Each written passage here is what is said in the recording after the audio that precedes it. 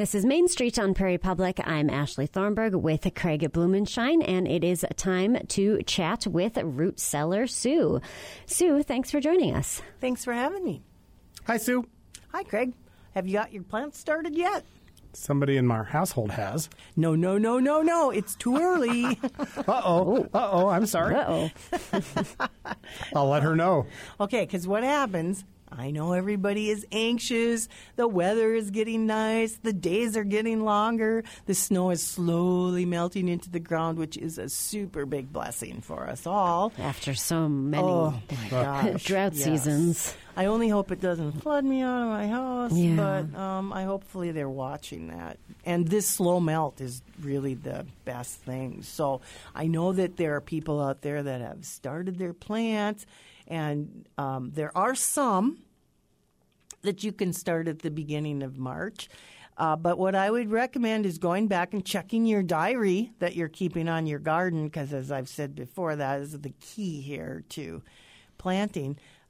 If you're doing things like parsley or onions, those can go in really early because they are so slow to germinate.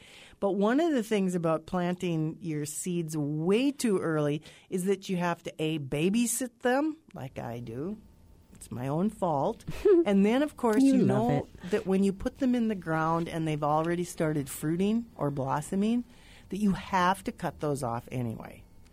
Because you want all the energy to go into the root when you plant that plant, and then they can bloom when they're good and ready to. So I actually am going to take my own advice this year and not start quite as early as I normally do. Around the 15th of March is when I start my tomatoes and peppers usually, and I might actually hold off a little bit. For some reason, they really like to grow at my house, and last year they were so unruly. Like it was just a tangled web of leaves and stuff, and I had to prune those suckers back a couple times before I could put them in the garden. So what you can do in the meantime, though, and it's almost just as much fun, is prepare to plant in about the middle or end of March. One of the things that you can do, now I don't know, is your zone over there in the eastern part of the state the same as the western part, or are you guys maybe... We're kind of in 3-4, and it just sort of depends a little. Okay, because I know the northern tier of the state over on anything north of, is it Highway 200? They're almost in a wholly different zone. But I think we got a 4A and a 4B going here from east to west maybe. But you want to make sure, if you're listening from some other area, that you get into the zone before you do anything. And then make a little bit of a schedule, which is why that diary, the journal, gardening journal, comes in so handy, is that you can see from year to year when you're planting and what produced well and what seed varieties you want. Now, if you haven't ordered your seeds yet, that's one thing that you might want to do ASAP. As you know, gardening has become really in vogue, and so one of the things that happened there was seed availability has dropped considerably for producers like myself, and B, the price of seeds has gone up. So it's something that you have to really pay attention to, and I actually buy seeds by the quarter pound or half pound as opposed to the little 25 seed packets, and trust me, I count to make sure there's I know that you do. So start with your seed packets. Get your seeds, line them up, get your list ready. If you're smart, you can use a spreadsheet. If not, just a pencil will work too. But you want to count back from when you're going to plant them actually in your garden, the number of weeks it takes for them to be ready to do that. And most of your seed packets will say start indoors 6 weeks before planting or 4 weeks before planting. So use that as your guide. And we talked about potting soil, so you can get all that ordered and get that all ready, get your little things, your little buckets filled.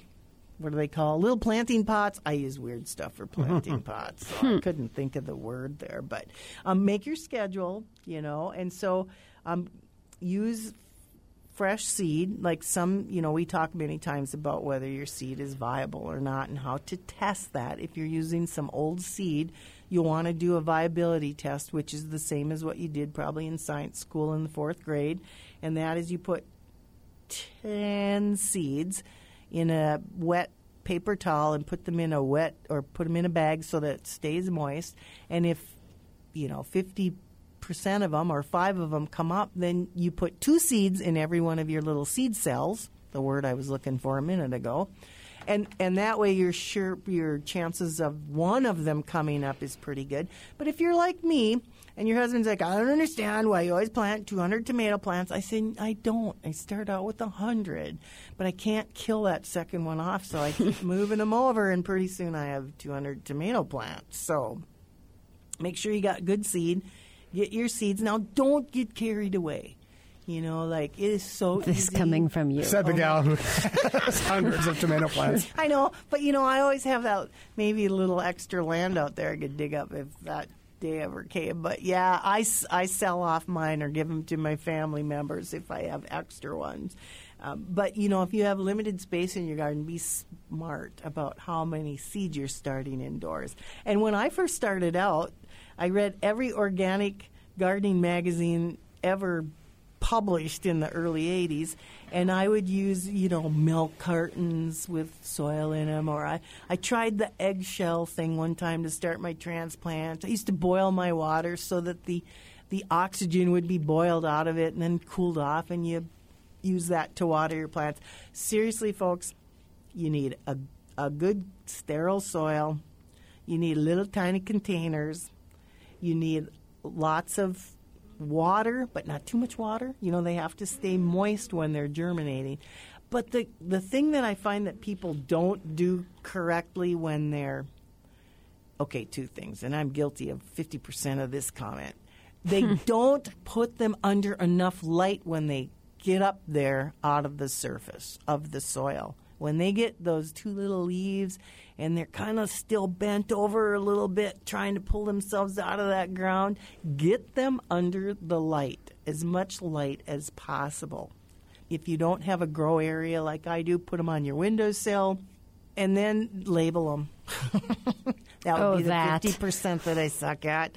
I try. Every year I try to keep them labeled, but as they grow and expand and I'm transplanting them, pretty soon I'm like, I don't remember. I can tell a pepper from a tomato, but if you're growing broccoli and cabbage, those leaves are very similar, although broccoli has a deeper green leaf than my cabbage varieties. So I struggle with telling the difference. I really do.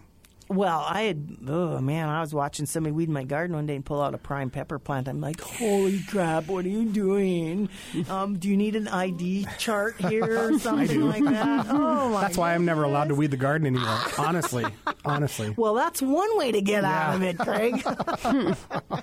It's the truth. And don't water from the top. Those little tiny seedlings in particular do not like to be watered from the top. And I do use heat mats underneath those flats because that keeping their little feet warm, they love that. However, don't use your oven with the oven light on if you have a double oven, because when you forget they're in the bottom and you put something in the top, that's not good for those little plants at all. And you don't need a lot of space to start a lot of plants. I have these little 10 by 10 trays that I use that you can get like 50 pepper plants seeded in there. And then once they get bigger and root bound, then you pick them out and put them in a little bit bigger pot. And then hopefully that's the last time you have to transplant them, but I've been known to have to transplant 2 times after that because I started them too early. Oh, wow. Yep. Keep that in mind. And then they get heavy because, those 6-inch pots have a lot of soil in, so then you're going through even more soil than what you would normally use. So water from the bottom. And the reason this is really, really important, watering them from the bottom, those roots will find that water even if it's not touching the soil. If you have trays that are setting inside of a second tray, they'll head towards the bottom of that tray, which is a good thing for the roots. But there's something called damping off that happens before they have 4 leaves on them. Usually when they have 2 leaves in a very skinny stalk, if you do not use sterile soil and if you overwater, they're going to girdle right there at the soil line. And by that I mean they just close up and constrict, so it cuts off anything going from the roots to the leaves. And so that damping off is just tragic. Like there's nothing you can do about it except start your seeds over. It's sad when that happens. And another thing, when you're transplanting those, and people are always looking at me like I'm nuts when I say this, but don't pick those seedlings up by that stem that's coming out of the ground. Just gently grab one of their leaves, I use popsicle sticks or skewers and things, and I loosen that dirt and I lift them out and guide them with my fingers, but they don't like you to touch their stems until they're way, way, way more established. And really, to get them established, you need really, really, really, really, really good light. And I know you can go out and buy some very expensive grow lights, but it's so simple to buy these $10 shop lights and use a cool fluorescent and a warm fluorescent bulb, which kind of is almost the same as daylight. And then put them down, because fluorescent tubes don't get hot like is it incandescent light bulb would? Okay.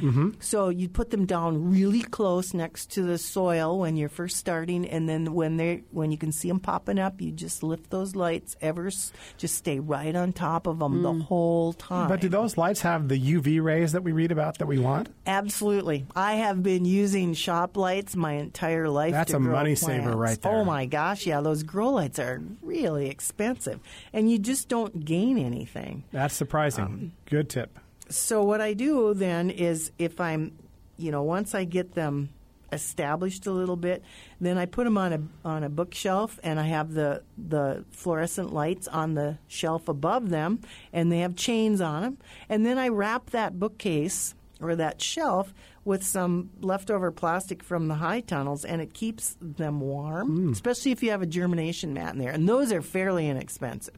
You can get a good-sized mat from Runnings or Menards for probably $20, and trust me, it's really, really worth it, especially if you have a house that fluctuates in temperature, like forced air heat. They're cold, they're hot. I miss my hot water heat house really bad this time of year. But so then that way you keep kind of a plastic tent over them, and they'll love you for it. They will thrive as long as you get that light there. And the sooner that light hits that green, the better, when they come out of the ground. Do you want the lights on 24 hours a day? You do not have to do that. I do, because it's just too hard to go in there and turn them off before I go to bed. You can put them on a timer. I would say 8 to 10 hours a day probably would be good enough. So, but I think fluorescent doesn't use a lot of electricity, and there's a little, they have those new plastic ones. They're not even glass anymore, so they're safer than they used to be. Fluorescent tubes are. So, and you get those in multiple sizes, those shop lights. So if you don't have a lot of room, you still should be able to set up some little corner somewhere. You save so much money growing your own transplants. Plus, you can do so many different varieties that you're not going to find at a store. Sure. So let's say you want to grow 4 different types of tomatoes, but you only have room for 6 or 8 plants, or maybe even a dozen. And you have to buy them in 6-packs. You can't use all those tomatoes, but by growing your own, you can really, really hone down your garden and grow exactly what you want. We check in with root seller Sue Balcom once a week for food and gardening tips, and you can always check out her blog at therootsellers.com, and that is SELLERS. Sue, thank you for joining us. Thank you, guys. Just remember, you can't eat without a garden. The two go together hand in hand. Sure nice to think about a garden, too, right now, isn't it? Oh, isn't it, though? Thank you, guys.